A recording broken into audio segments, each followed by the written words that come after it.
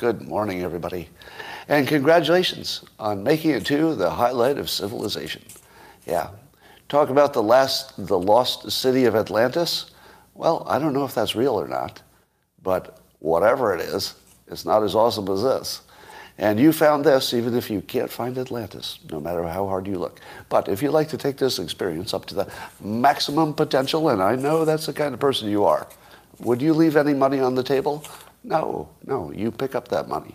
And all you need is a cup or mug or a glass, a tankard, chalice or stein, a canteen jug or flask, a vessel of any kind. Fill it with your favorite liquid. I like coffee. And join me now for the unparalleled pleasure. It's the dopamine hit of the day, the thing that makes everything better. It's called the simultaneous sip. And it's going to happen now. And it's going to amaze you and make you feel better all day long. Go.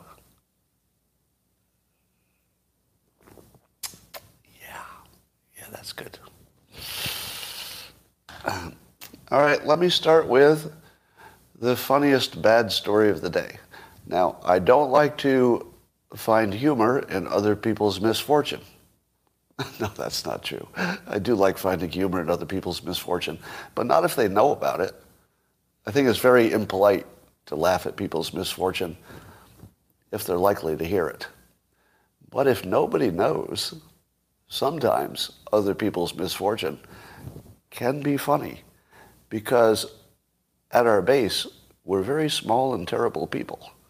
But don't let anybody know about that. We'll try to keep up a good front, okay? Okay? But here's the story. Do you recall that the Biden administration had an employee who was the first gender non-binary official? A individual named Sam Brinton. Now, Sam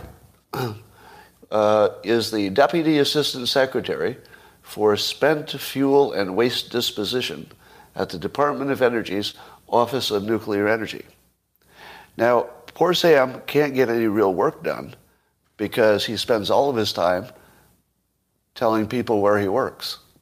He'll come to work and phone will ring and say, "Who is this?" And he'll say, "Hello, this is Sam Brinton, Deputy Assistant Secretary for Spent Fuel and Waste Disposition at the Department of Energy's Office of Nuclear Energy. Hello? Hello?" And then the caller is hung up because they just don't have that kind of time. So that's the first problem. First problem is title too long. I don't know how he gets his work done. Second problem, he is accused of stealing luggage from an airport carousel.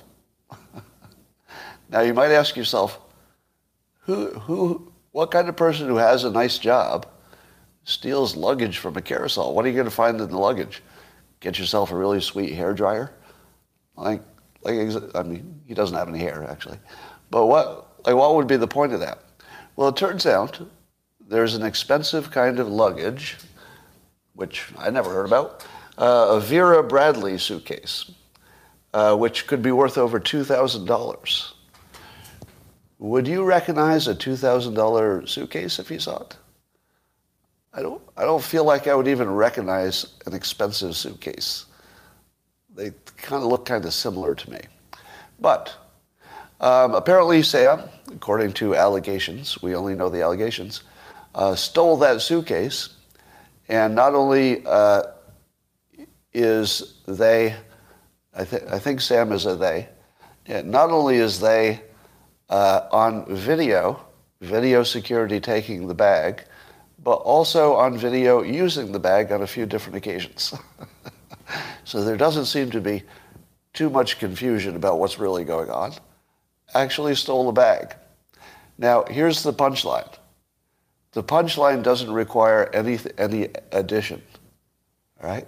I'm just going to tell you the story, the actual details, as we know them, and that's the punchline. All right? I'm just going to put two facts together. The person who is the Deputy Assistant Secretary for Spent Fuel and Waste Disposition at the Department of Energy's Office of Nuclear Energy didn't know that the airport has security cameras. Didn't see that coming.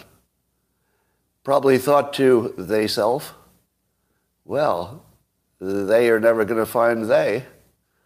They will take this bag and they will never know who took it. They will be walking around with this brand new $2,300 bag and wah, wah, wah on everybody who thinks they can stop me. But it turns out that the Deputy Assistant Secretary for Spent Fuel and Waste Disposition at the Department of Energy's Office of Nuclear Energy never saw this coming. The whole video security game didn't see it coming. So that's the punchline. I got nothing else to add to that. Didn't see it coming. All right. I'm glad we've got people who can not see 5 minutes in the future in charge of our nuclear assets. So have you noticed that ESG is dying right on schedule? Does it seem unusual to you that I declared that I would kill it before the end of the year? And it looks like it's limping into December pretty wounded.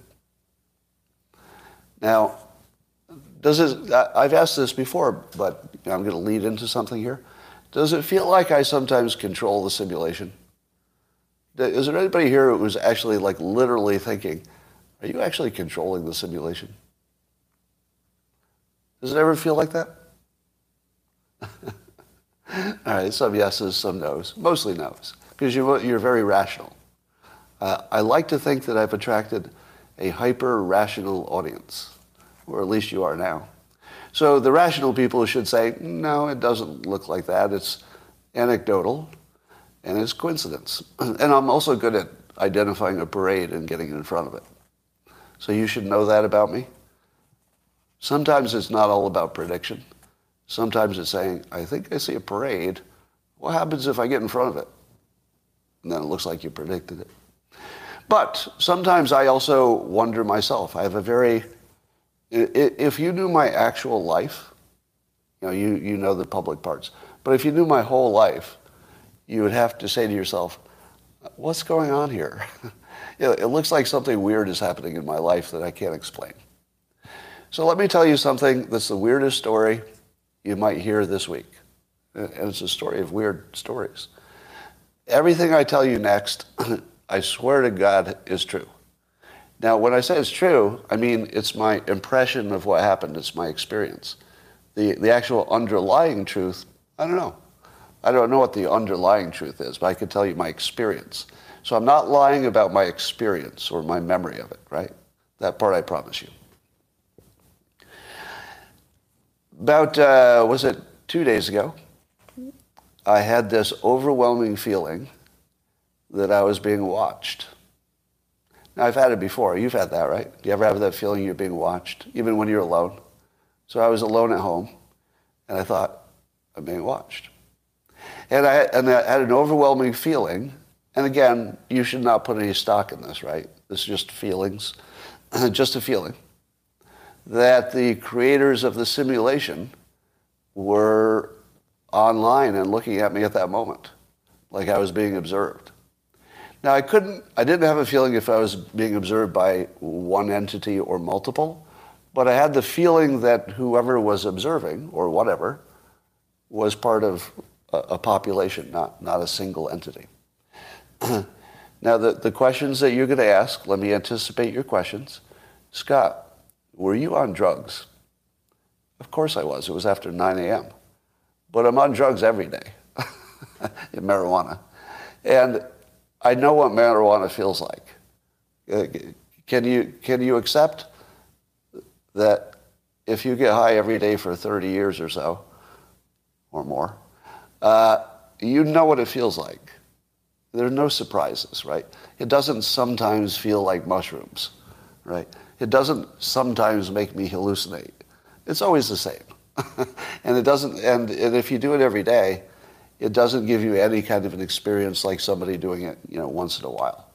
The people who do it once in a while have this profound, you better not drive your car, don't use any power tools kind of situation. If you do it every day, it just makes you feel normal. There are very few things I couldn't do completely high, right? I could play a sport, play an instrument, about the same, not much difference. But that's only people who use it every day. Ordinary people would have a profound effect, so you can't compare them to the so-called chronic users. All right, so that's the first question. So I embarked on a out loud conversation with whoever it was, and I swear to God I could feel I was getting answers. Now this must be what people feel when they believe they're having a conversation with a God. I imagine it feels the same way. And I don't imagine that my experience of it was so outside what people have felt for millennium, right? Yeah, humans have always felt, hey, am I talking to God? Or are the gods talking to me right now? It's a very common experience. So remember, I'm not trying to claim that I understand the experience I'm explaining. I'm just saying it happened. And then you can put your own interpretation on it. And so I had this long conversation about what this was all about. And then, because I didn't believe my own experience, and I didn't feel I was necessarily talking to anybody except my own imagination, I thought, well, maybe I'll test it. So I said, I said out loud, if I'm in a simulation, and I have determined and I've discovered it's a simulation, do I get powers like Neo from the Matrix? Like if you know you're in a simulation, do you get power over it? In other words, does that give me the ability to change things in real time and actually change my reality because I now understand it and I can just change it? And so I thought, well, it's worth a test. So I said, I said out loud to the creators of the simulation, I said, all right, here's a test. If you can make this happen, then I'll believe I'm in a simulation. Otherwise, just my imagination. Although it could be my imagination either way. And so I said, all right, my biggest problem at the moment, 2 days ago, was that my knees have been hurting me for well over a month, maybe 2 months.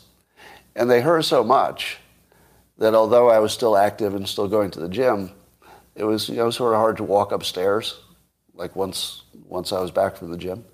And I was really starting to worry if my bad knees were going to be forever. Because, sometimes you have temporary knee problems, sometimes it's forever.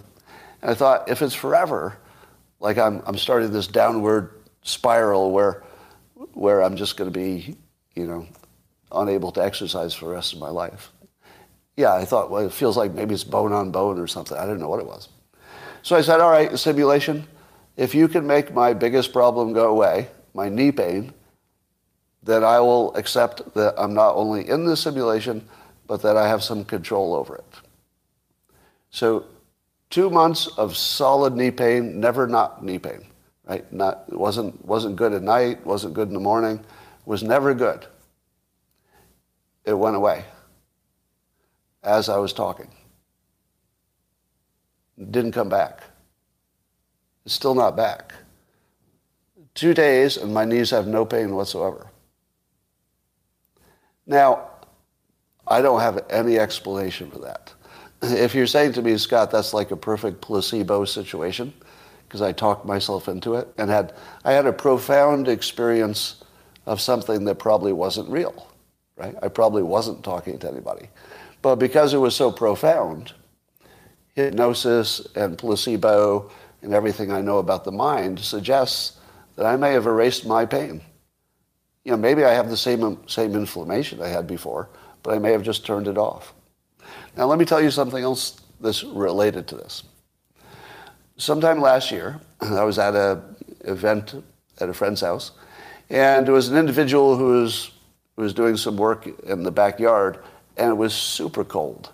It was like a really cold night. And the individual is a young man, and he wasn't wearing a jacket. He just had a T-shirt on. And I was wearing a full winter jacket, and I was pretty cold.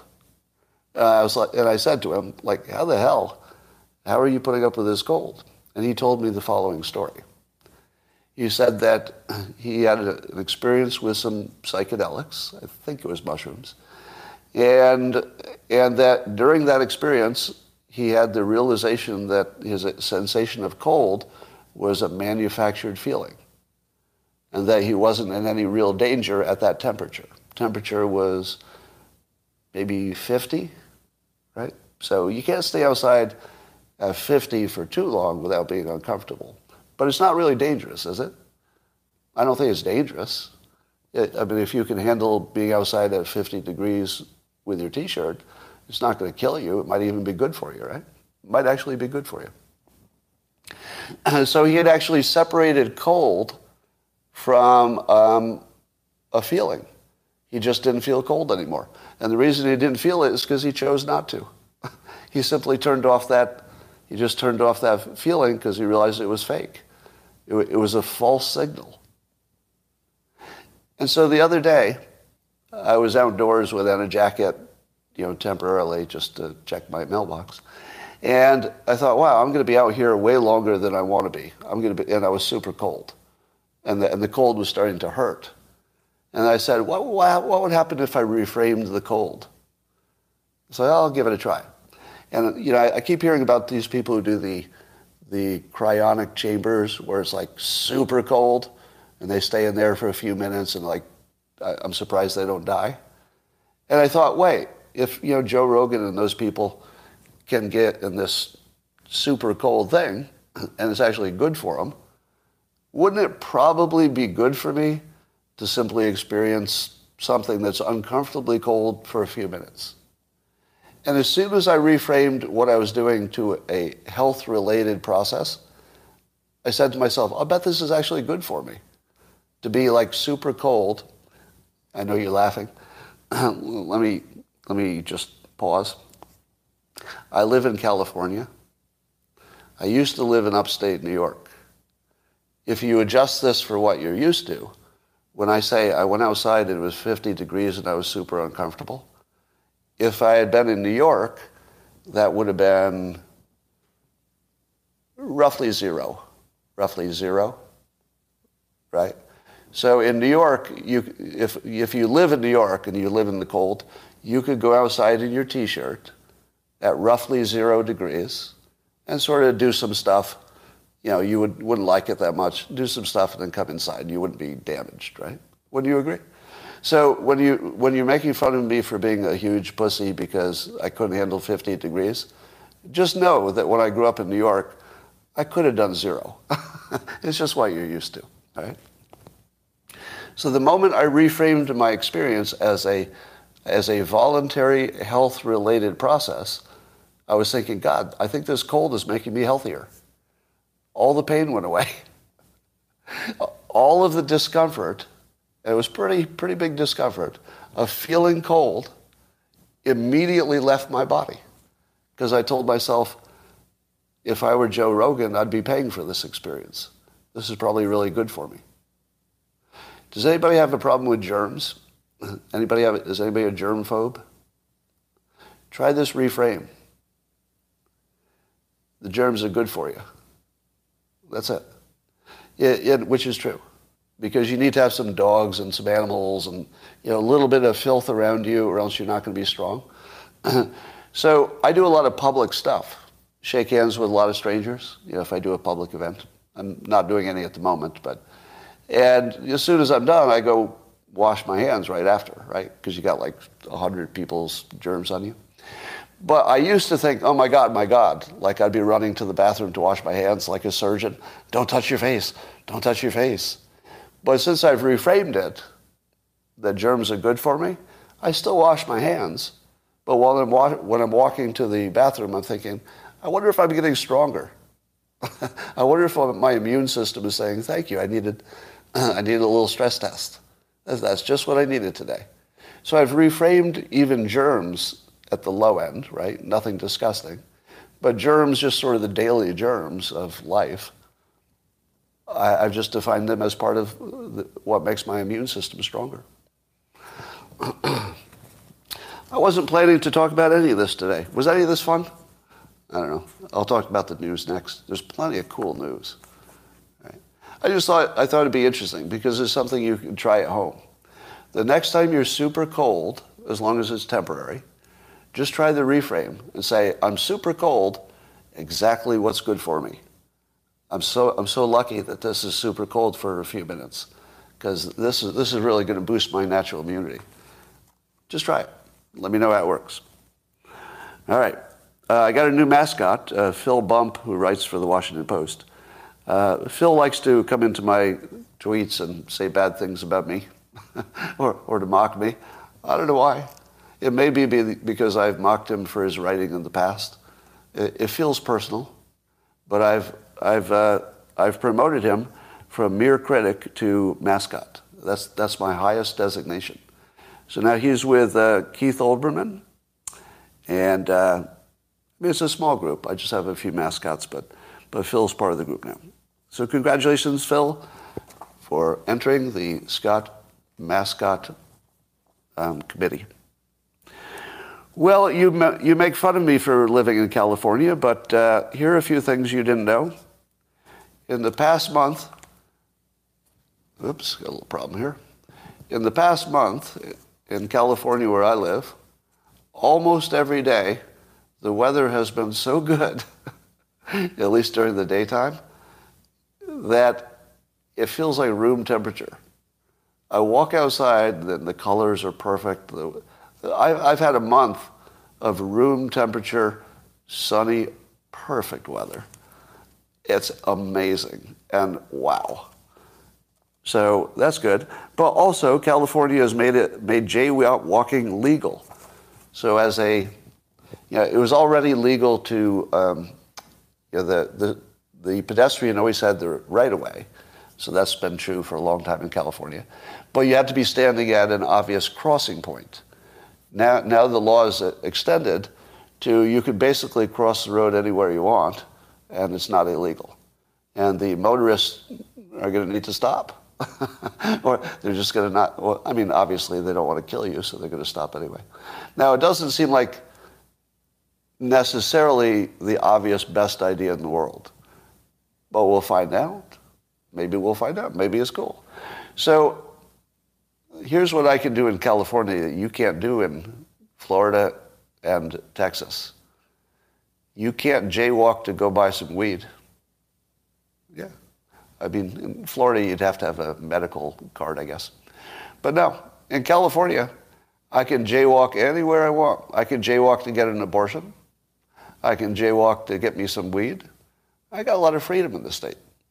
Got a lot of taxes. I'm not sure the taxes are worth all the freedom, but I don't know. I don't think I could move somewhere where I had less freedom. And by the way, that's mostly a psychological thing.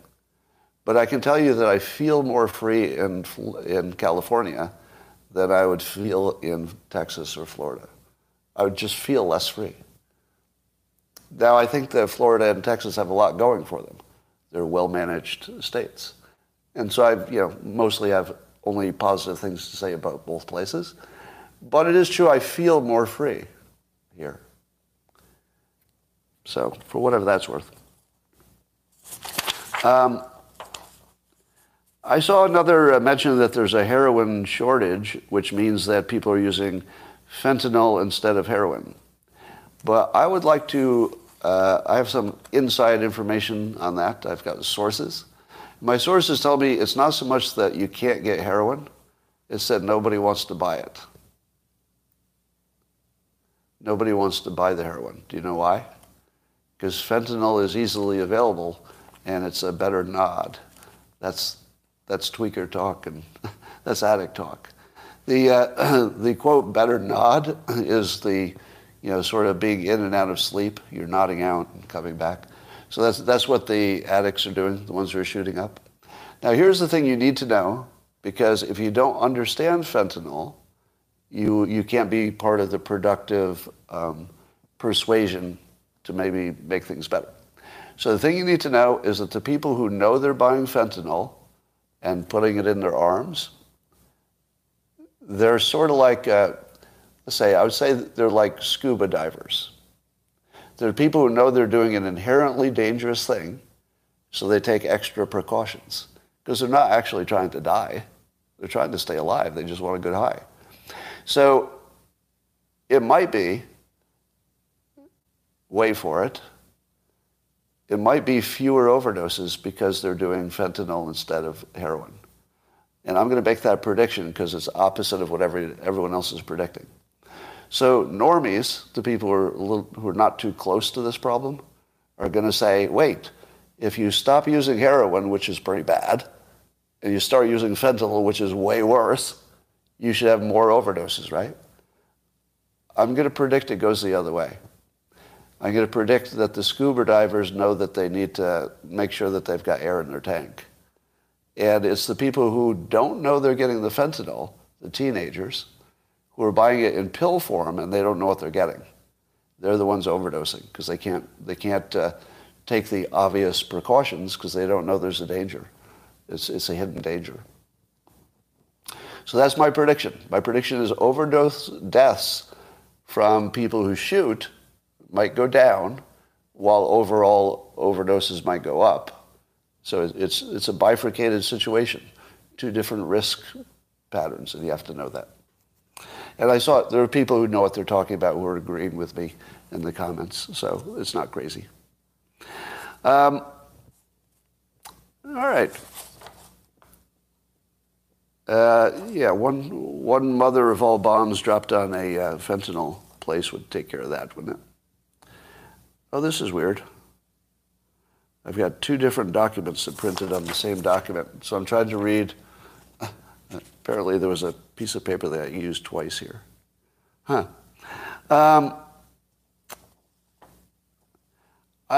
my God, this is going to be a challenge because all of my notes are something written over something else.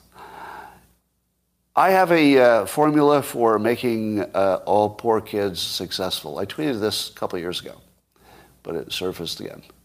Imagine if your school taught you what I was taught as a kid. All right, so what I'm going to tell you now is basically how I was raised. I was raised to believe that the following steps would make you successful. And I knew that since kindergarten, I think. I think as early as kindergarten, my mother was telling me, here's your path to success. Do these things and you will do well. Now, I don't know if everybody's parents do that. Like, do the poor kids get the same kind of guidance? So here's basically what it is. This is my version of it. Focus on useful education. Key word is useful, right? Make sure you get good grades, get into college, and take a useful major.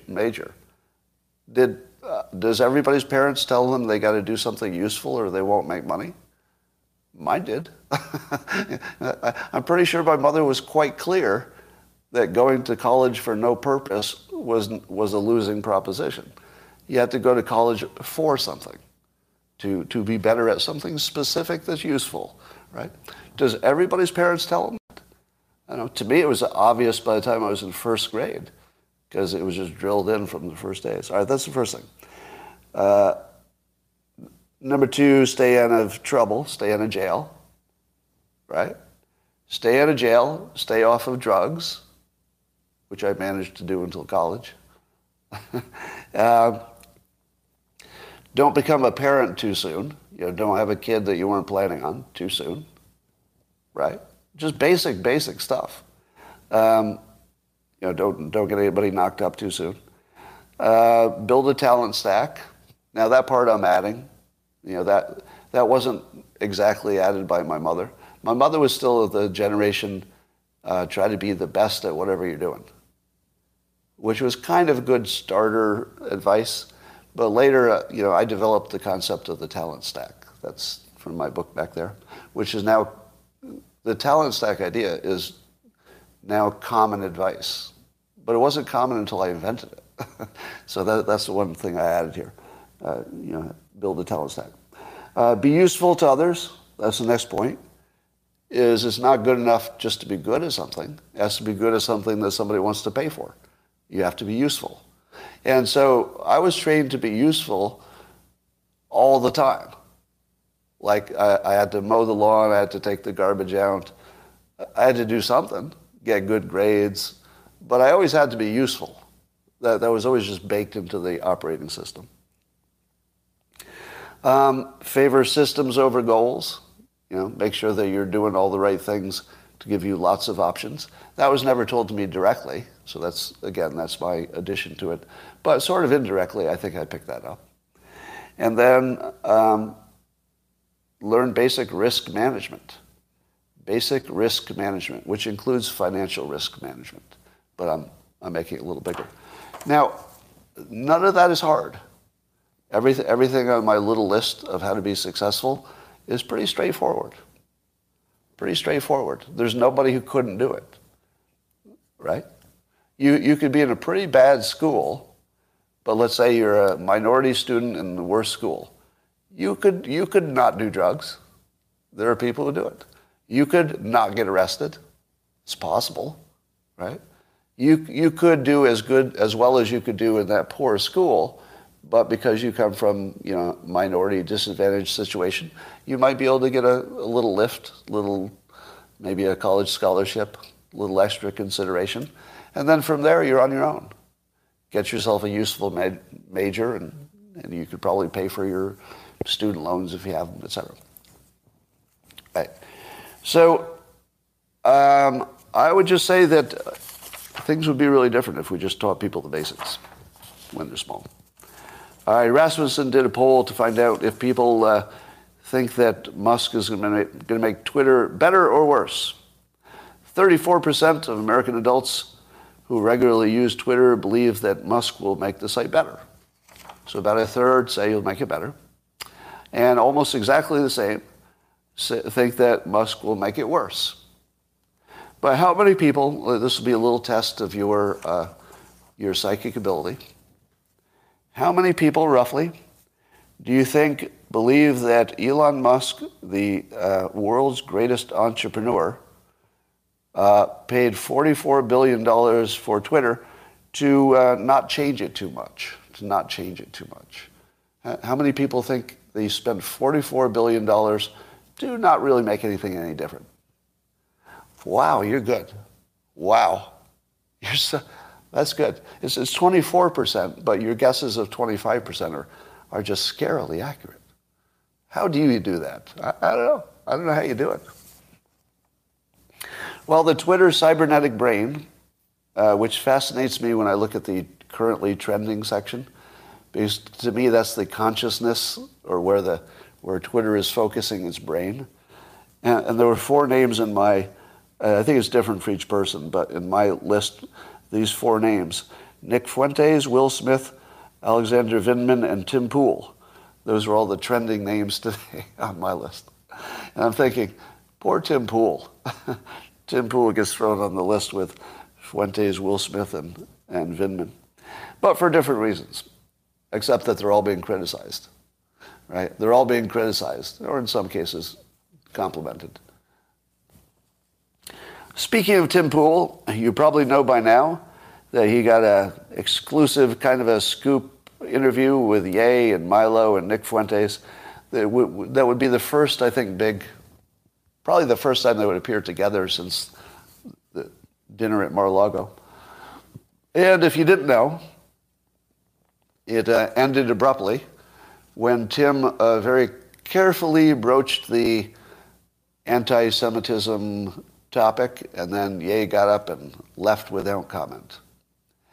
Now, who knows what Ye is thinking, right? It's impossible to imagine.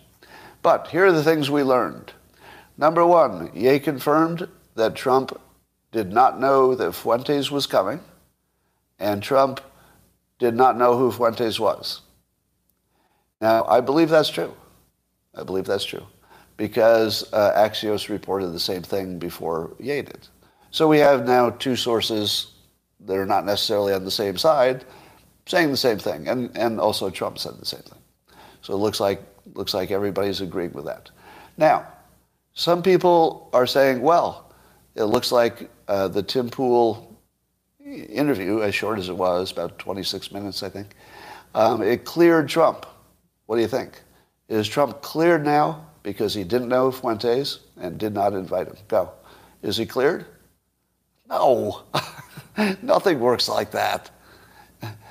You're falling into the trap of imagining that any kind of common sense or rational thought is involved here. There's none of that. It's purely a narrative that the left is never going to let go of.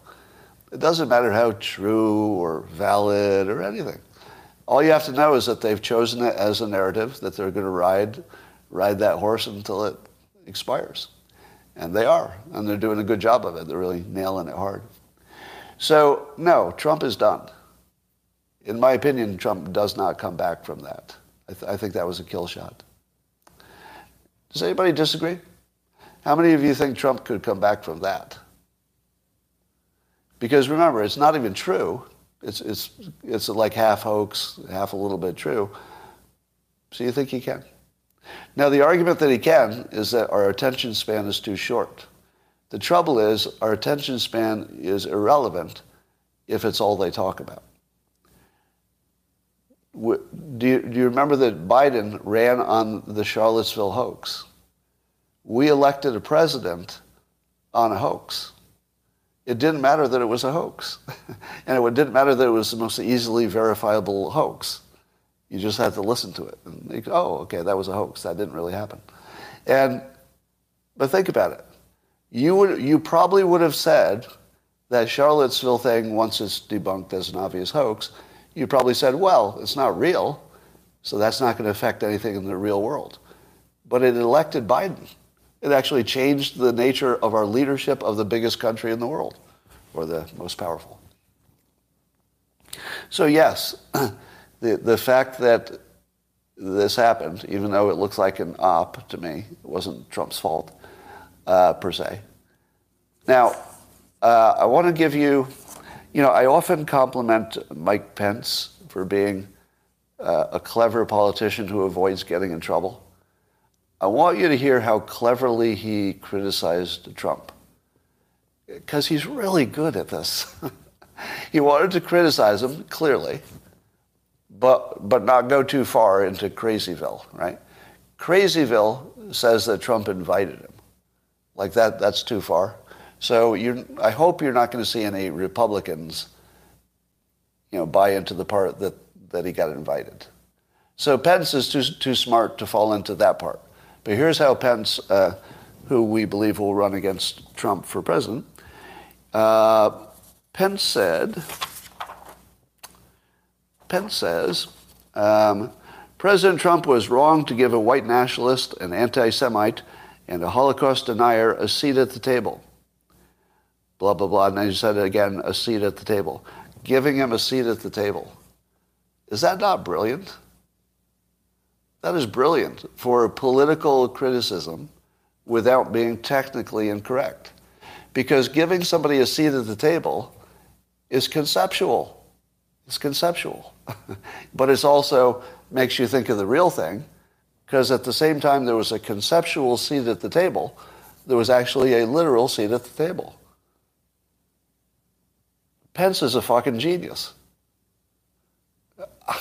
That is genius, communication-wise.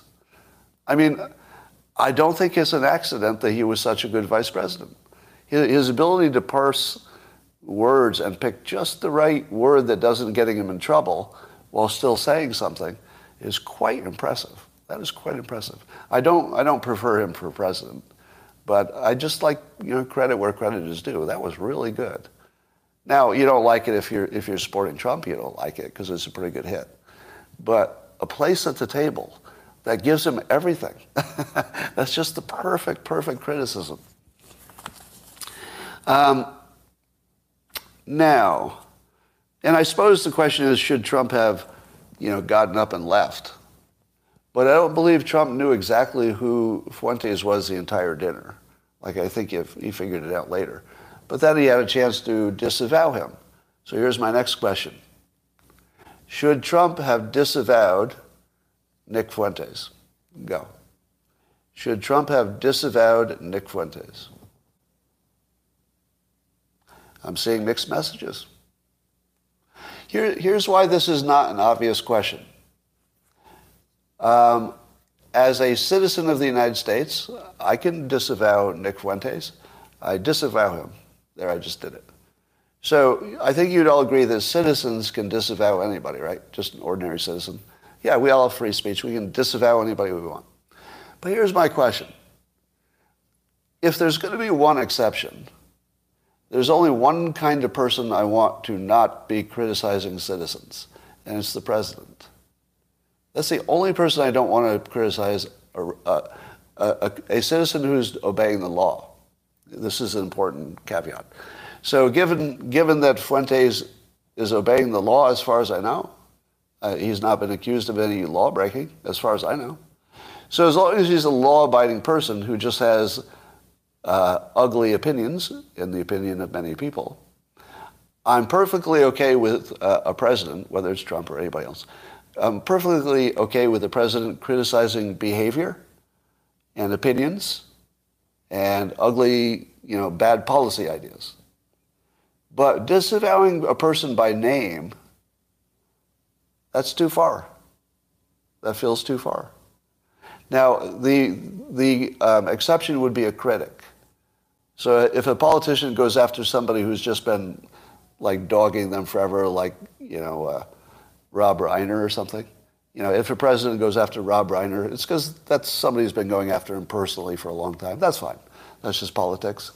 But to go after somebody who has not been criticizing you and only has opinions that you feel are vile, do you want your president to do that? And I say, I do not want my president to be insulting any individual citizen, with the obvious exception of Rosie O'Donnell. I think we could all agree that if it's Rosie O'Donnell, that's fine. That's fine. But everybody else, no. All right. So I feel like this is it's a fine line, but I think it's an important one. Now, I think Trump did not disavow Fuentes' opinions, and that's sort of a glaring thing that's missing. But I think he could have parsed it. I think Trump could have said, you know what? If somebody's obeying the law and they have terrible opinions, I'm still going to eat with them. But I will disavow their opinions. If you'd like to hear that, yes, I disavow that opinion. That would work for me. That would work. I say that censorship is the new voting. What do you say? Because we've got this big debate over whether Musk is improving free speech or making it worse, say his critics. But whichever way it is, would you agree that the following is true? That censorship determines what narrative is the important one. Would you agree? If you never see a competing narrative, you latch onto the one that you see. So censorship determines what narrative rises to our attention, right?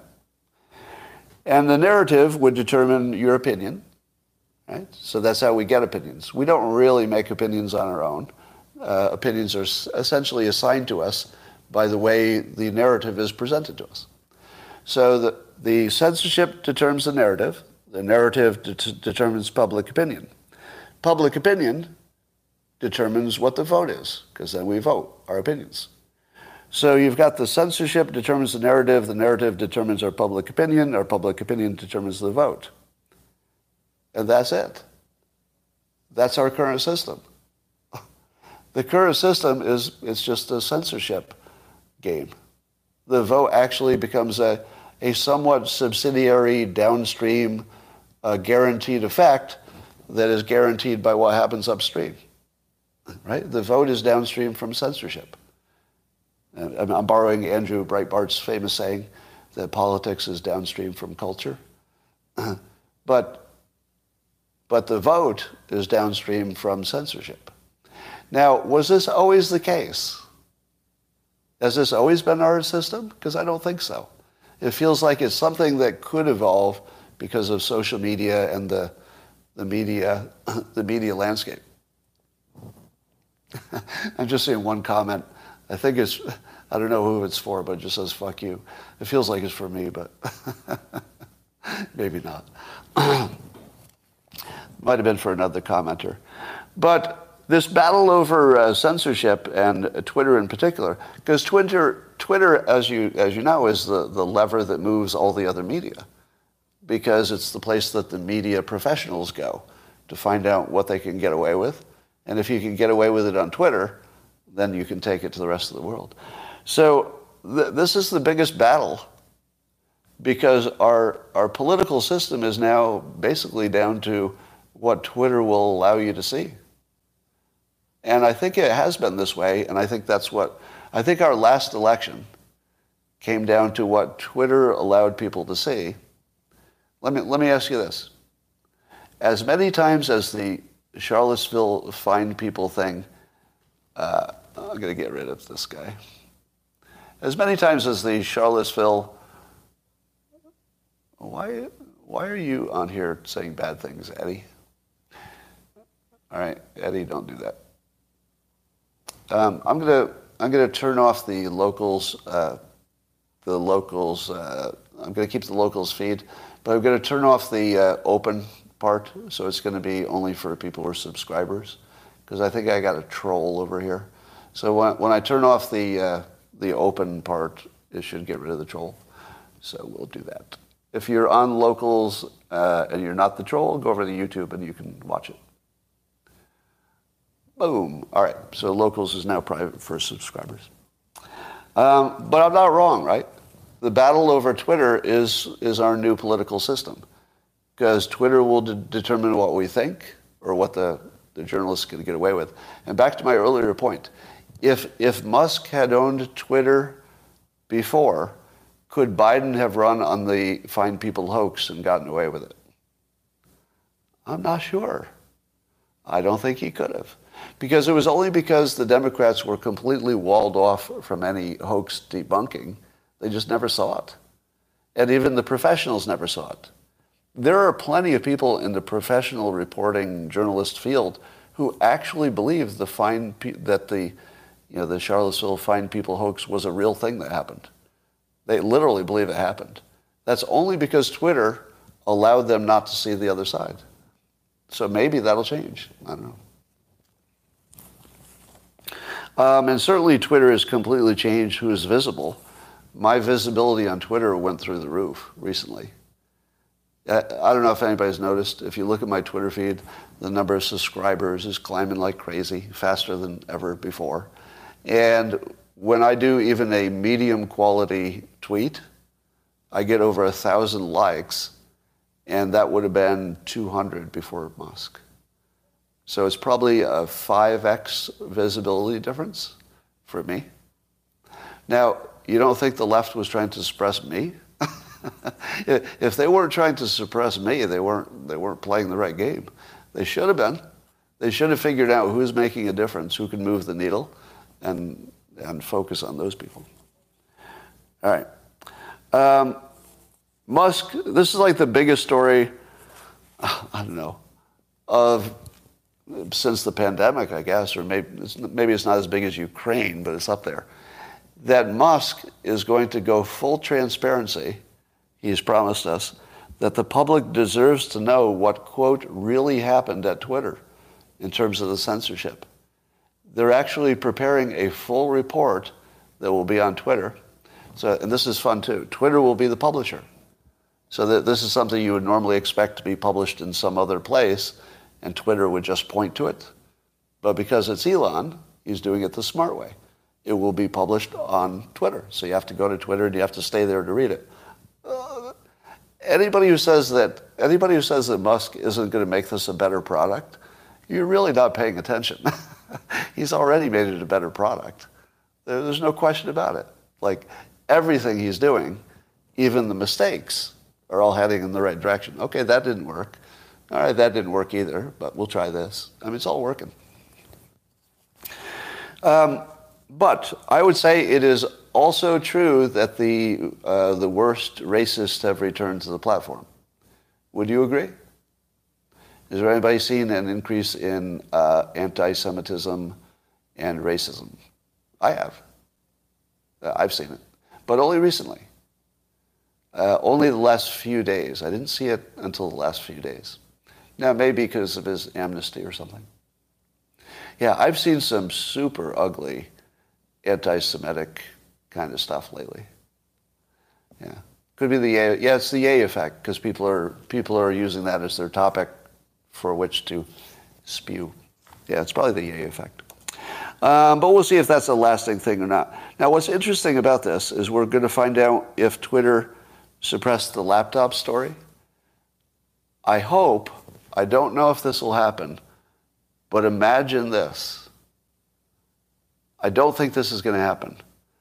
But imagine if Musk can tell you how individuals were censored. Can you imagine that? Could you imagine if I could find out exactly how I was censored? Just imagine that. Heads would explode everywhere. And then let me ask you this. What will the left do when this becomes public, if it's as bad as we think? Now, I don't want to get ahead of the Krakens. Like, I have a unfortunate history of imagining the Kraken will be produced and then no Kraken happens. I'm definitely a Kraken non-denier, and that's on me. Yeah, I did expect a Kraken. Not because I thought there was a problem, because I believed the people who said it was coming. And I didn't know that they were completely non-credible, as it turns out. So that's on me. I should have seen that coming, honestly. But if it happens, how is the left going to handle the fact that all of their badness has been revealed? Here's how I think. And it's already happening. And it goes like this. All of that badness was really goodness. That's what it'll be. Of course we were suppressing Trump because he called neo-Nazis fine people. Of course we suppressed him. Obviously. Of course. Yeah. It won't even be embarrassing. It won't be embarrassing.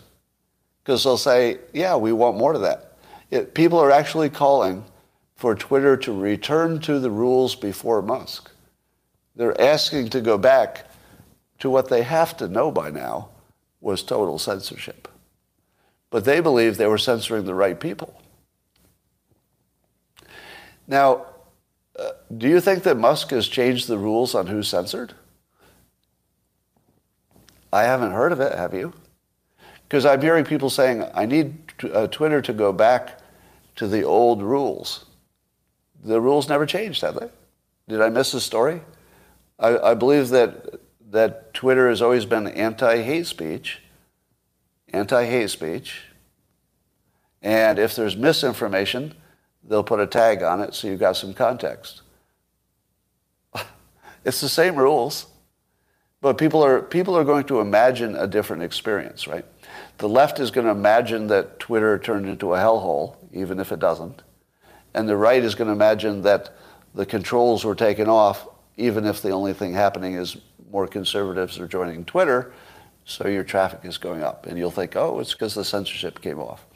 So we're deeply in confirmation bias territory, which is affecting me, right? You're going to see it in real time.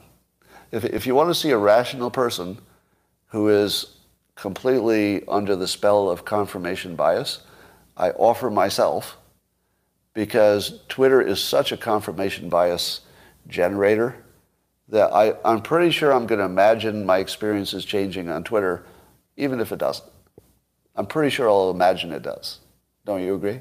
So you're going to get to watch me falling victim to confirmation bias, even when I know it. Even when I know it's going to happen, it's still going to happen. I don't think I have any defense against it. Because you feel the way you feel, right? And then you report it. But I'm at least aware that I'll be wrong. All right. So, what do we think about this Ye Fuentes business now? Besides the fact that it'll take Trump out of the race for good, just because the left will make us never forget anything else. I mean, they'll make us think about it forever. Who's Fuentes? Yeah. I don't know. I mean, the fact that these folks all showed up, and by the way, somebody says Kanye is legitimately anti-Semite. It seems like it. Kanye's had plenty of time to soften his opinion or whatever, but at this point, I feel like we can just say he wants us to believe that he is anti-Semitic. Wouldn't you say? He's not telling you he's not. I mean, he does that thing, I can't be anti-Semitic because I'm a Jew, but nobody takes that seriously. It looks like he's putting it out there as that's who he is. Yeah. I don't know. We'll keep an eye on this. It's fun to watch. But do you think that Kanye is operating? By the way, if you watched any of the Tim Pool interview with Ye, or especially the aftermath, because it continued after Ye left and they had sort of a conversation around the table about what they'd experienced. The funniest part about it is watching every member of the table refer to him as Kanye and then have to correct it. And I thought, that is why Ye is Ye. And that's why the performer formerly known as Prince was the performer formerly known as Prince. One of the things that you can do if you're smart enough and you're famous enough is you can make your name really inconvenient for other people. And then you have to spend a whole bunch of time talking about him, like extra time, because you got to correct the name. So I'm watching the Tim Pool group around the table, and every one of them made a point. They're like, well, Kanye, I'm sorry, I mean Ye. And then, so what Ye did is, and then I'm sorry, I apologize. I didn't mean to do that. If you're watching, I meant Ye. And every one of them had to do it on every comment to the point where it was just ridiculous. and they were, noticing it themselves, of course. But that's one of the ways he draws energy. He gets energy because you have to talk about him more, even to refer to him. Just the simplest thing, you have to put extra energy into it. So he's definitely an energy monster, and he knows how to attract it, and he knows how to use it. But what's going on now? Does anybody think that what we're seeing with Ye is some form of genius? Or do you think it's mental illness? What would you say, genius or mental illness? Or attention? I guess that would be genius. Performance art? If you say it's performance art, is it genius? Because let's say he intended it to be performance art. You'd have to be insane to think this was going to work. Do you think the divorce broke him? It looks like the divorce broke him, actually. That's what I think. Yeah, I think the divorce actually broke him. I think that everything he cared about in life was his family, and he lost it. And I think he lost everything. And I think that when he gave up his billions of dollars, it's because it didn't mean a fucking thing to him. And he kind of says that now, right? He was the richest black guy, is that what he was saying? The richest black guy or something? But he lost his family. He had nothing. Like that, I think that's the story of Ye, is that it looks like he had everything, because he had riches and multiple companies and fame, and he was beloved, and he had a family, he loved them, and kids, and then the only part he lost was the family and kids, and what did he have left? Nothing. After his family and kids were taken from him, or, you could say it was his own fault, whatever. I don't know the difference. But once he lost that, he actually didn't have anything. So he tried God. It looked like he moved his emphasis to religion, and it looks like it wasn't enough. He's trying politics, and it looks like that's not enough. So to me, this all looks like mental illness, but caused by a specific PTSD. I'm speaking in my layman terms. I'm using all the wrong words for mental illness, but you know what I mean, right? I believe he was maybe, as all geniuses are, a little bit crazy. Artistic geniuses, anyway. The artistic geniuses tend to be a little bit crazy and a little bit genius at the same time. And I think that the divorce broke him, and it just pushed him into the wrong side. That's what it looks like. Because I don't see anything here that looks like a good strategy, do you? If I did, I'd call it out. Like, I'd love to tell you, oh, you're all missing the clever play. If you knew as much as I do about persuasion, you'd see how cleverly he's playing you all. But I don't see any of that. I don't see that. I see somebody who's working through some problems. That's all. That's what I see. Now, the next part is hard. The way he's treated the anti-Semitism issue, it's very ugly. And like, I can't be in favor of that. I can't have any empathy for that at all. But at the same time, I have empathy for him. Because to me, I see a victim. And maybe he was a victim that people ganged up on him. Maybe his trainer who had some kind of weird background and threatened him, we know. Maybe he was part of it. I don't know. But he looks like somebody who was destroyed by people who had an agenda of some sort. Now, you could argue that he wasn't strong enough to avoid that destruction. That's always another way to look at it. But I have empathy for Ye. At the same time, I severely disavow his opinions, which I feel like is the way a president should have approached it. I think a president should say, I have great empathy. It looks like he's going through a tough time.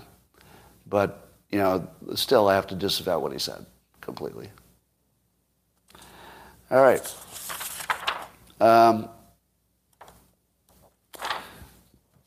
I wonder if I can't get off of this topic, but I wonder if everything's going to be different after we find out what Twitter actually did. Like, how deep does that go? For example, just as an example, here are the things we might find out. What if we find out what organized groups were organizing trolls? Suppose if you found out who the troll masters are. Like, wouldn't you love to know that? What if we found out how much foreign influence there's been at Twitter? How much do you want to know that? Like, a lot? Yeah, how about our own Intel and FBI? How much influence have they had? Has anybody who is not a Twitter employee ever had direct access to cancel people? Wouldn't you like to know that? Wouldn't you like to know if there's any app that allowed any law enforcement or anybody to change a Twitter experience where Twitter didn't even have to approve it? It was just giving somebody else a button to push. Wouldn't you like to know? Because I'll bet somebody did. I'll bet somebody outside of Twitter had a button. It just feels like that's the type of thing we'd find out. Right? I have no evidence of that. It just feels like it. What else are we going to find out? Will we find out that our user counts are completely artificial? And that, will I find out that of my almost 800,000 followers, what if I find out that half of them are bots for Republicans who thought they liked boosting my signal? Totally possible. Totally possible, right? Could be. Yeah. I mean, I have no idea how deep this hole is, but wow, am I interested. Now, apparently Apple has threatened Twitter because of this censorship stuff. Apple has threatened to take the Twitter app out of the App Store, which would pretty much kill Twitter as a viable business. Do you think that Apple would execute that? Do you think that Apple would drop the nuclear option on Twitter? Because if they do, the reason would be that they say there are too much hate speech, right? So it would be a hate speech thing. Now, isn't this hate speech thing really subjective? Meaning you could say, yes, that's too much hate speech, or that's not too much hate speech? Isn't that kind of just an opinion? How much is too much and how much is free speech? Because all free speech has some, hate baked into it. Yeah. So my first impression was this, that it would be such a suicide play that Apple would never do it. Because if Apple did it, they would lose, 20% of their customers overnight, something like that. I mean, I'm totally in the Apple universe, but I'd have to think really seriously about dumping them forever if they killed Twitter. Because to me, that would be attack on the Republic. Does it feel like that to you? And it wouldn't feel exactly like an attack on Twitter users. To me, that would feel like a direct attack on the Republic. That's how I'd take it. To me, that wouldn't look like, free market. That wouldn't look like any kind of free market thing. That would look like just the worst thing. So my first impression was Apple would never take a risk that big because they don't take risks like that, right? That's just not an Apple thing. But here's my second risk.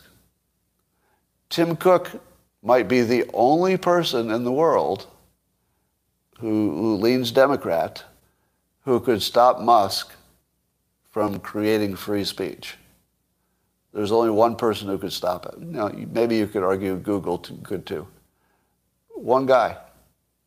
Do you know how much pressure Tim Cook is going to get from everybody he knows and loves? You don't think the top Democrats have already talked to Tim Cook and said, you know what would make you awesome? You know what would make us love you even more? If you could just do this one thing for us, just kill Twitter. Yeah. And I think he might actually do it. It's the sort of thing that no rational business person would do, but I don't think we're in rational business person territory. I think we're in virtue signaling territory. And here's what I think might happen. I'm going to make a tentative prediction that if Tim Cook removes Twitter from the Apple Store, that the board at Twitter is going to remove Tim Cook. That Tim Cook would lose his job for that. Right? Because I would certainly never buy an Apple product while he was still CEO. I would never. I'd be done. I would say, I'll still buy Apple products, but you got to get rid of that guy. Because I like the products. I don't want to deny myself a good product. I love Apple. I'm a really big Apple fan. I have stock, by the way, so I'm not unbiased. So I love Apple, but if one person decides to attack the Republic, I'm going to act on that pretty quickly.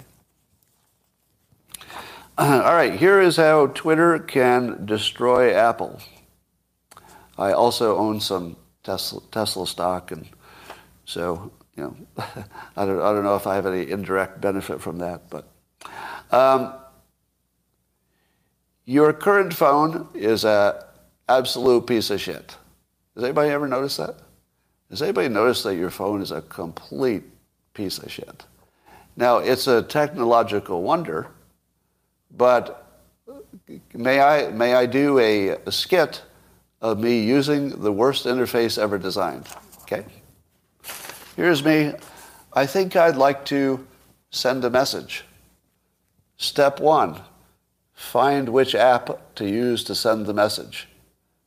Now, my brain's in the wrong place. The message is in my head. I'm forming the message that I want to send and who I want to send it to. And then I pick up my phone, and the first thing my phone does is make me think about something else. Failure. My phone should be a blank screen. And there should be no apps. There should be no apps. There should be one AI that guesses what I'm trying to do when I start doing it. I should be able to just do what I want and have the AI guess what I want, what I intended. For example, I would have a blank screen and pick it up and start saying, yes, thank you. Please do buy those groceries we were talking about. And then as I'm writing the message, I want the AI to look at it and say, oh, this person is typing a message. So he doesn't want to consume information. He's in producing mode. So at the top, it would produce all the apps or the directions the message could go, from WhatsApp to Telegram to whatever. And then after I make the message, and I've done all my thinking, then I'm done thinking, and now I say, well, which app did I want to pick? Boop. Here's what's wrong with your phone. It's built for the app makers. Your phone is not built for the user. It's built for the app market. It's built to make it a viable commercial market. To do that, you need apps. Do you need an app? How many of you woke up and said, if only I had an app? No, apps are bullshit. Apps are trouble. Apps are extra work. Apps make you have to sign on again. Apps make your password go away. Apps can kick you off the platform. Apps are all the problems. I just want to know what I want to do and start doing it. Now, I might have two choices, either producing or consuming. So if I want to consume, I say, oh, I'm bored. I want to consume. and I can look at some Instagram posts and stuff like that. So I think that the entire interface of phones, somebody, and it could be Elon Musk someday, somebody needs to develop the AI version that just guesses what you want to do and gives you the options, but makes you think about it after you've done your work. So you want to work first and then do the details of where that work goes. Does that make sense? How many of you think that the basic model of an app-driven phone, I mean, look at all my fucking apps. This is nobody in the world would have invented this for the consumer. You tell me that there's any user who would say, yeah, here's what I want. I want to have to go search for a fucking app, and every time I got to sign up and subscribe and all that bullshit. Here's what I want to do. I want to open up my blank screen and say 100 plus 300, and as soon as I type 100 plus 300, I want the AI on my phone to say, oh, he wants a spreadsheet. Boop. And as I'm typing, a spreadsheet appears, and now I can just keep going. Because I don't want to pick a spreadsheet. I just want to start working and have the spreadsheet form around me because it's obvious I'm in spreadsheet mode. Right? Why does a document have to be one for a spreadsheet and one for typing? Who decided that I need a separate app to put a spreadsheet in the middle of my Word document? Not me. If you'd ask me, there would be no apps. I just do what I want to do and it all works. So here's the problem that Apple has. Apple and Google are both legacy user interfaces, and it would be really, really hard for them to change. But if Musk decides to compete with them, what if he does it without apps?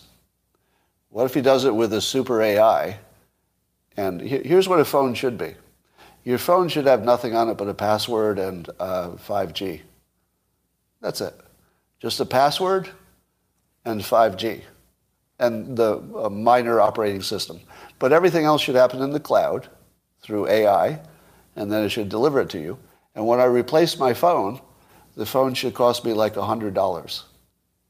Because the phone is just a dumb screen, and all the intelligence happens in the network at 5G speed. And through, right? How many of you think I'm onto something? Because here's the part I can guarantee. I can guarantee you with 100% certainty that in 100 years there will be no such thing as a smartphone with apps.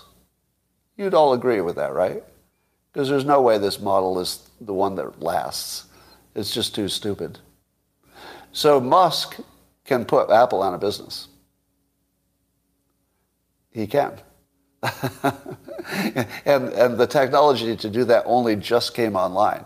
Because you need 5G, or his satellites. Those are online.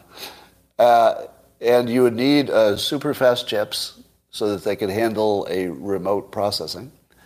And you'd get rid of apps, and AI could get rid of apps. Right? I don't even know if AI would need to build you an app.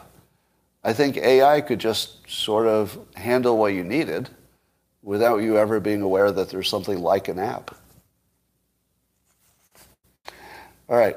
So if you didn't think that Elon Musk could put Apple out of business, he actually can.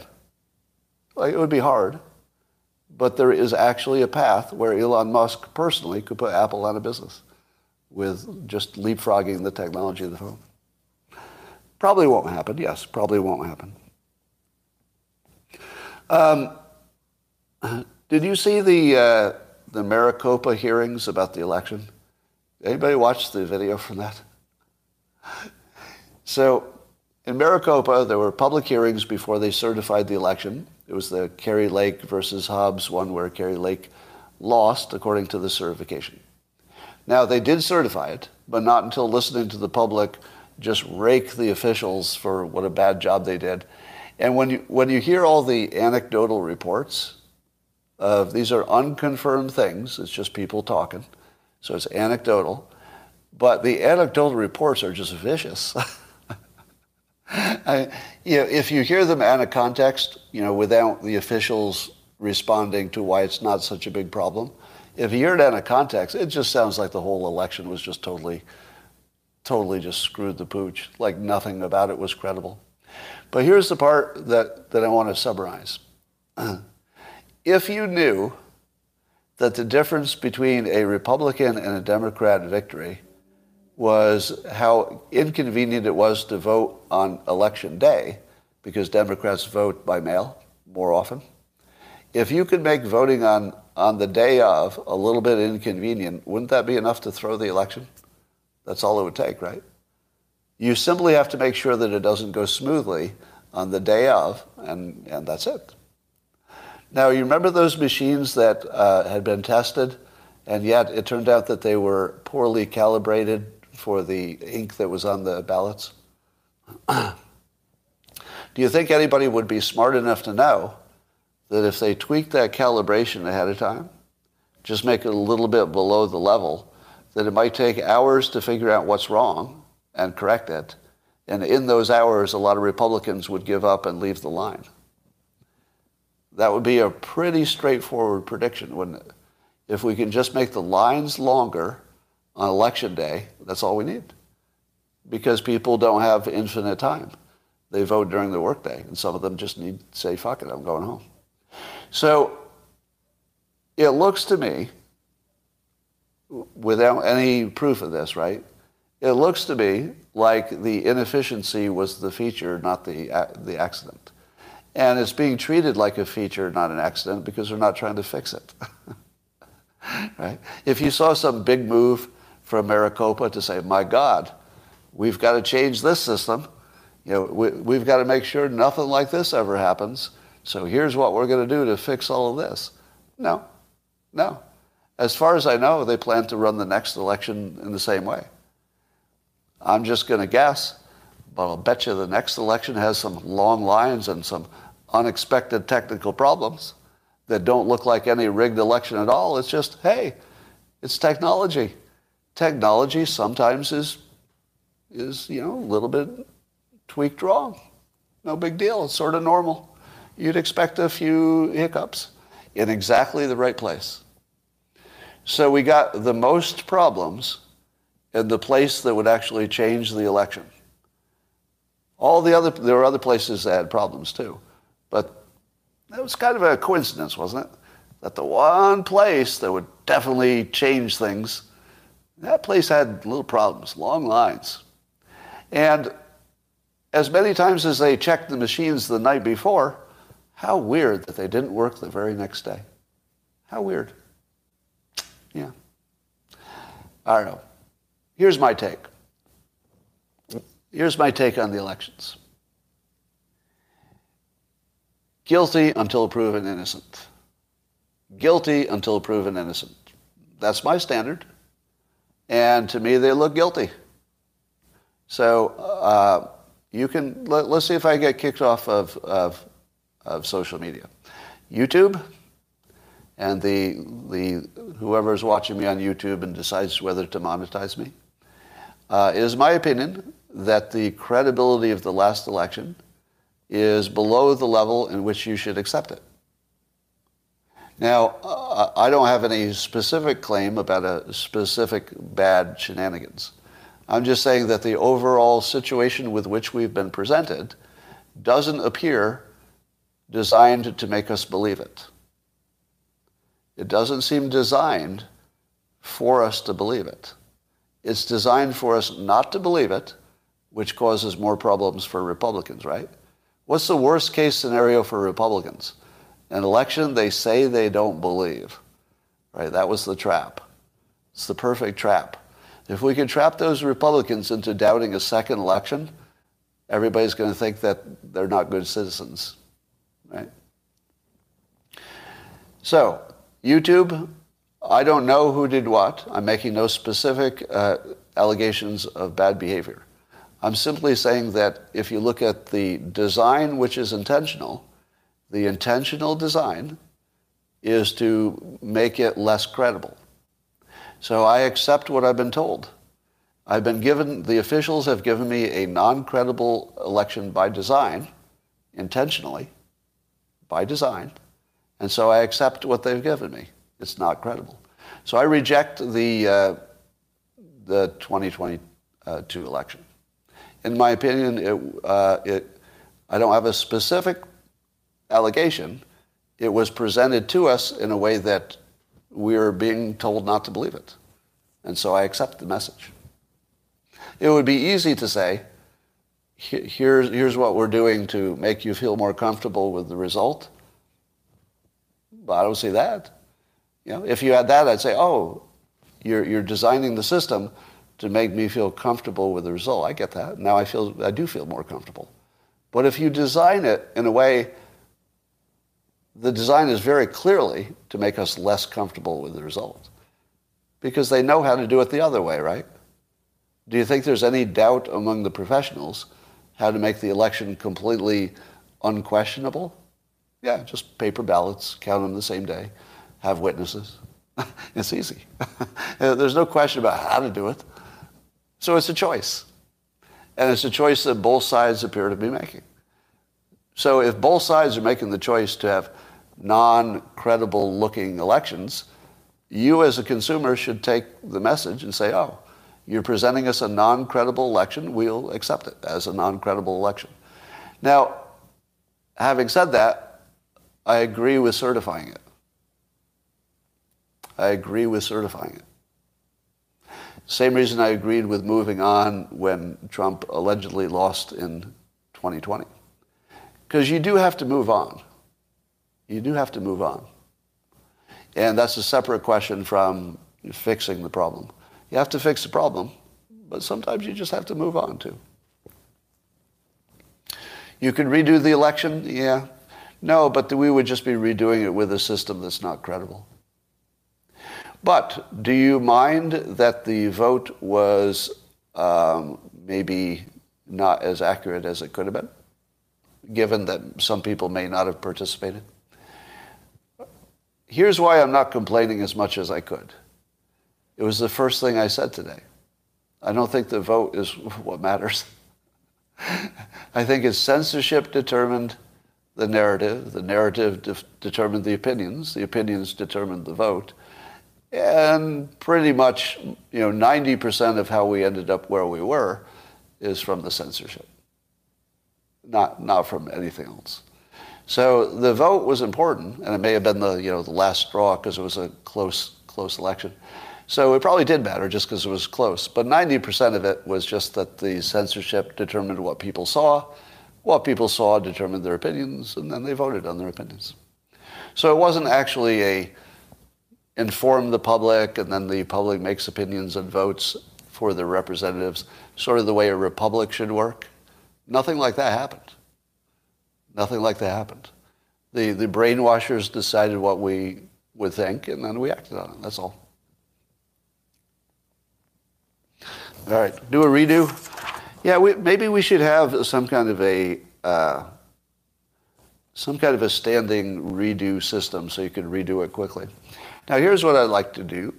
I would love to see a survey of how many Republicans got out of line. And then separately, how many of them didn't vote in the normal way, but maybe had to put their ballot in the special ballot box that didn't have a good chain of custody. So wouldn't you like to know how many Republicans got out of line? Because it might be none. It might be none. Because it could be the Republicans were just, screw it. I'm here all day. You're not going to make me get out of line. Because, Republicans are pretty much tough characters, which is exactly why I like them, right? The thing I like most about conservatives is that when they have a principle, they're really going to stick to it. Like, they're really sticky on principle. And if the principle is you're not going to discourage me from voting, maybe every single Republican in the United States stayed in line as long as it took. It's possible. Because the Republicans are not like regular people, right? They're not. They're very stubborn.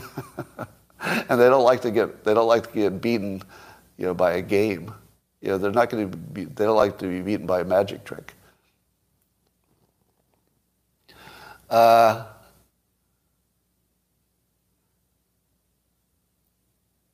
All right, thought experiment. Why can anyone do that list of things to succeed, but not anyone can avoid overeating? Oh, good question. So I told you the things that somebody needs to succeed, and why do I think that somebody has, free will and they can do that thing, when I don't think that people can stop overeating because they like to eat. And the thing is that eating is an addiction, and addictions are a whole different deal, right? So if you have an addiction, you have to be in addiction mode to deal with that. But what I was talking about was sort of non-addiction. You're just a kid and you're trying to figure out your way in the world. There's no addiction involved. So if there's no addiction involved, you can certainly brainwash kids in the direction you want. Make a clip of my mom's useful advice. Maybe so. Yeah, maybe so. The trouble is that my mom had that be the best at one thing advice, which is the opposite of what I ended up doing to good effect. All right. You need a micro lesson on hoarding. Oh, yeah, maybe I'll do that. Micro lesson on hoarding. You want to stop hoarding, I assume. You don't want a micro lesson on how to hoard more. Yeah, maybe so. That's a good. I can reframe that, I think. Let's talk about China. Let's talk about China. There's an interesting thing when I see the aerial views of the protests. So the things that are different, number one, it's not that unusual to have protests in China. What's unusual is that they're countrywide. That's unusual. And they may be bigger, in each individual place than we've seen before. But here's the thing that I'm really taken by when I look at the crowds. So you see a big crowd from above, and you'll see let's say the riot police, I guess. They tend to be dressed in all white or police uniforms. And you can see how many police there are, and then you can see the size of the public crowd. And it looks to me like the crowd is more powerful than the law enforcement, like a lot. And I don't think that the law enforcement wants to open fire and start massacring people, because then the public goes to the next level as well. And I'm watching that and I'm thinking, it looks like the Indian elephant trainer situation is what it looks like. Let me explain that. I use this example a lot. If you're an elephant trainer, how do you get this gigantic mammal that could crush you if it wants to follow your orders? How do you make an elephant afraid of you? I always wondered, why does the elephant do anything for this little person? It makes sense why your dog does what you want, because you're bigger than your dog usually, right? You feed it. But it seems like the elephant would just want to crush you if you beat it with a stick. But the way they do it is they hurt the elephant when it's a baby. So when the elephant is a baby and it doesn't know how to fight back or anything, the elephant trainer, hits it until the elephant is afraid of the human. And then the human never becomes less afraid of the human. The elephant never does. So the elephant becomes a big monster, but it still thinks that little human can beat it up. So that never changed. And I feel like the Chinese public is the elephant. Because I watch the number of people there are protesting, and it's a far bigger force than the number trying to stop them. It's not even close. Now, yes, if that force wanted to use firearms, then it's not a fair fight. But if they use the firearms, then the crowd gets bigger too, right? So here's what I don't think the Chinese public knows. They have complete control already. The Chinese public has complete control, and they don't know it. Because if you saw the size of the crowd, they just have to rush the other people. They just have to say, all right, we're going to take you down, and just use numbers and just take them out. And I feel like either the public doesn't want to escalate, or they think they don't have the power, like the elephant that was abused as a baby. Because they've been abused since birth to do what they're told. And even as rebellious as they are now, which is impressive to watch, I feel like they still don't know how much power they have. I look at it from above and I say, this is a 5-minute problem.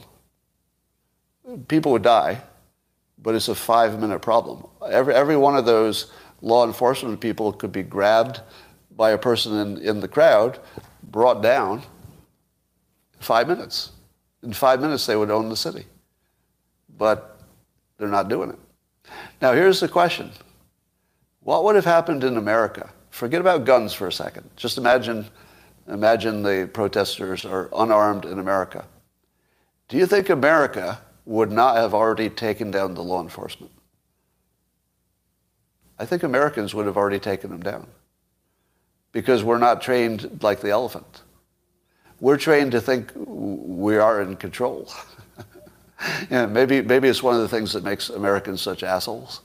One of the reasons we're assholes is we grow up thinking we're in control, right? We think we have all kinds of power, even if we don't.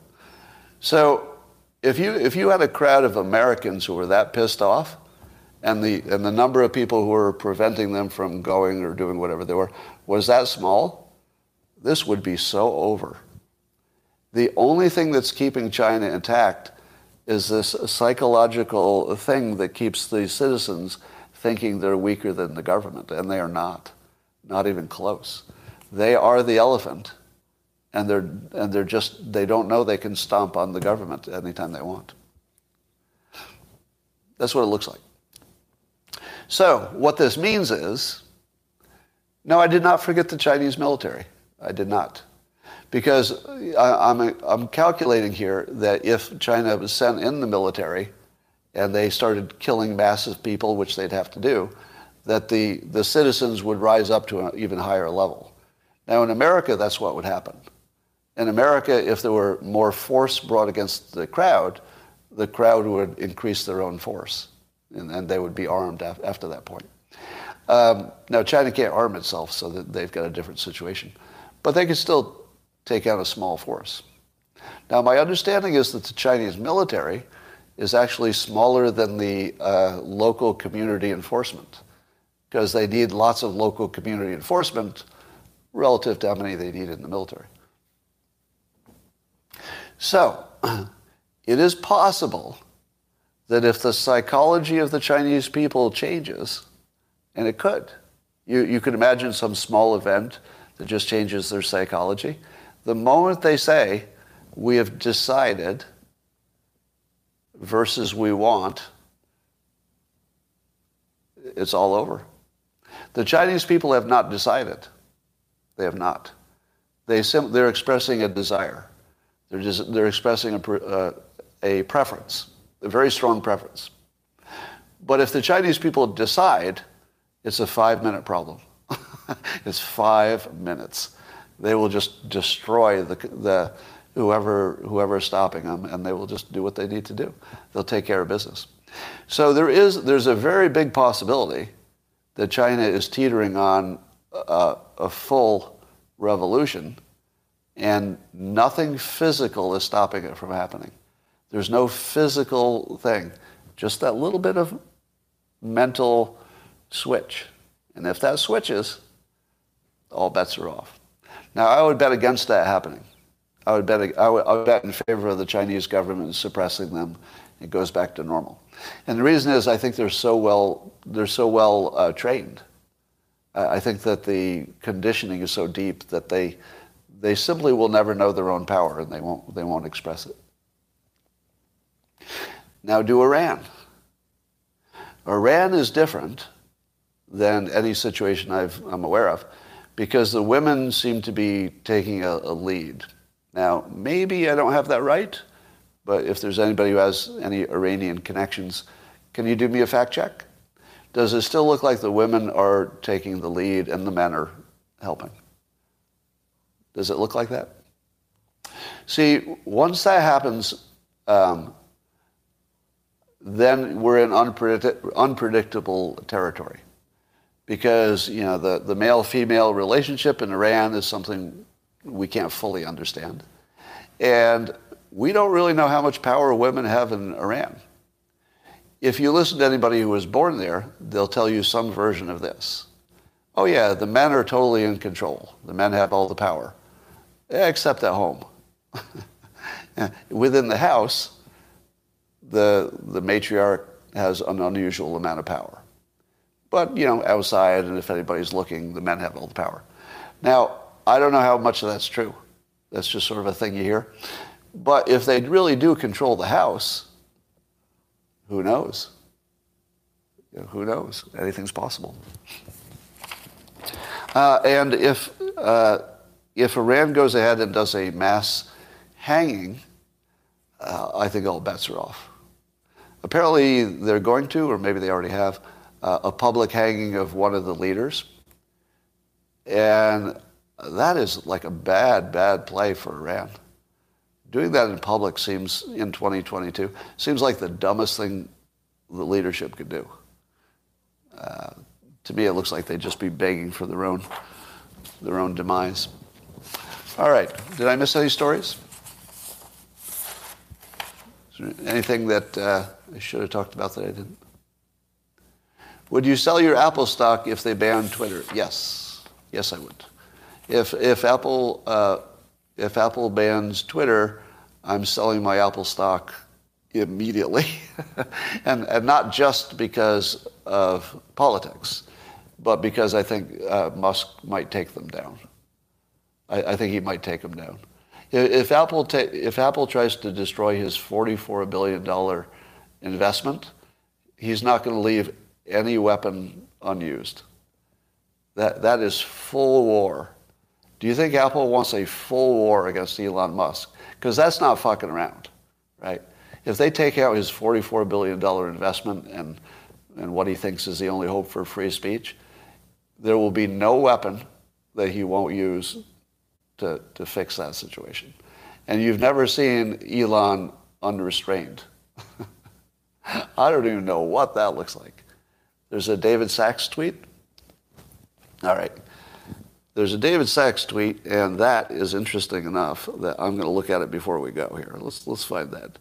So, because if you don't know, there are some people whose opinions are just a little more, let's say, a little more persuasive than others. Let's see, David Sachs. Let's see what he said. That you're... oh, there we go. You mean the 23 minutes ago? So 23 minutes ago, David Sachs tweeted, as long as tech MAGA, Microsoft, Apple, Google, and Amazon, MAGA, M-A-G-A, Microsoft, Apple, Google, and Amazon. Oh my God, that's good. Wow. Have unlimited power to engage in bundling and to act as gatekeepers of competitive products, there cannot be a healthy startup ecosystem. There we go. And then earlier, 42 minutes ago, David Sachs says, with the possible exception of Microsoft in the late 90s, there's never been a tech monopoly as powerful as Apple. Its power is so feared that few applications company will dare to criticize Apple publicly, even though almost all privately voice similar concerns as Elon Musk. Oh, shit. Glenn Greenwald, here David Sachs retweets him. Glenn Greenwald said, there are few things more revealing of an authoritarian mindset than wanting Google and Apple to use their monopoly power to act as an internet overlords, dictating who can and can't be heard. Yet that's our situation, and so many seem grateful. Wow. Here's what I think. Tim Scott is not going to pick a fight with some of the most powerful people in Silicon Valley. David Sachs is wonderfully public with both his influence and his opinions. I can tell you for sure that there are powerful people in Silicon Valley who are less public who would go after Apple pretty hard for this. If Apple tried to take down Twitter, there would be major powers in Silicon Valley who would go after Apple pretty fucking hard.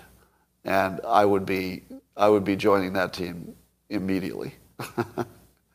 So I think Tim Cook is connected enough and he can read the room well enough to know that this would not be a fight with just their users. You know, this wouldn't be just a public relations problem. This would be a existential threat to Apple. There are people big enough who would just want to wipe them off the map and probably had the power to do it. So my prediction is that Apple will back down. If it was real. I don't know how real it was that Apple was really considering bumping them. I think probably the truth. Probably Apple just did a warning shot across the bow because Apple wants to establish that it's the good person and they're doing the right things. So I think Apple is just positioning so that people will say, oh, Apple's the good one. They said, don't go too far with your lack of censorship or we'll have to ban you. So I think it's just a warning shot, which actually is no problem at all. I think everybody should do warning shots if there's something to warn about. So I don't mind a warning shot.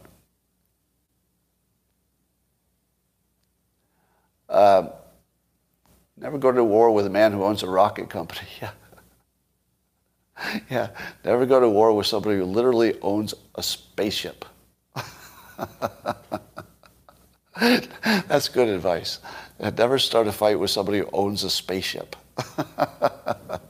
I might tweet that. Maybe one of you could tweet it. All right, that's all I got for today. Did I miss any big stuff? I think I got it all. All right. YouTube and Rumble and everybody else, I'll say goodbye to you, but I'll talk to locals for a few minutes because they're special people. Bye for now.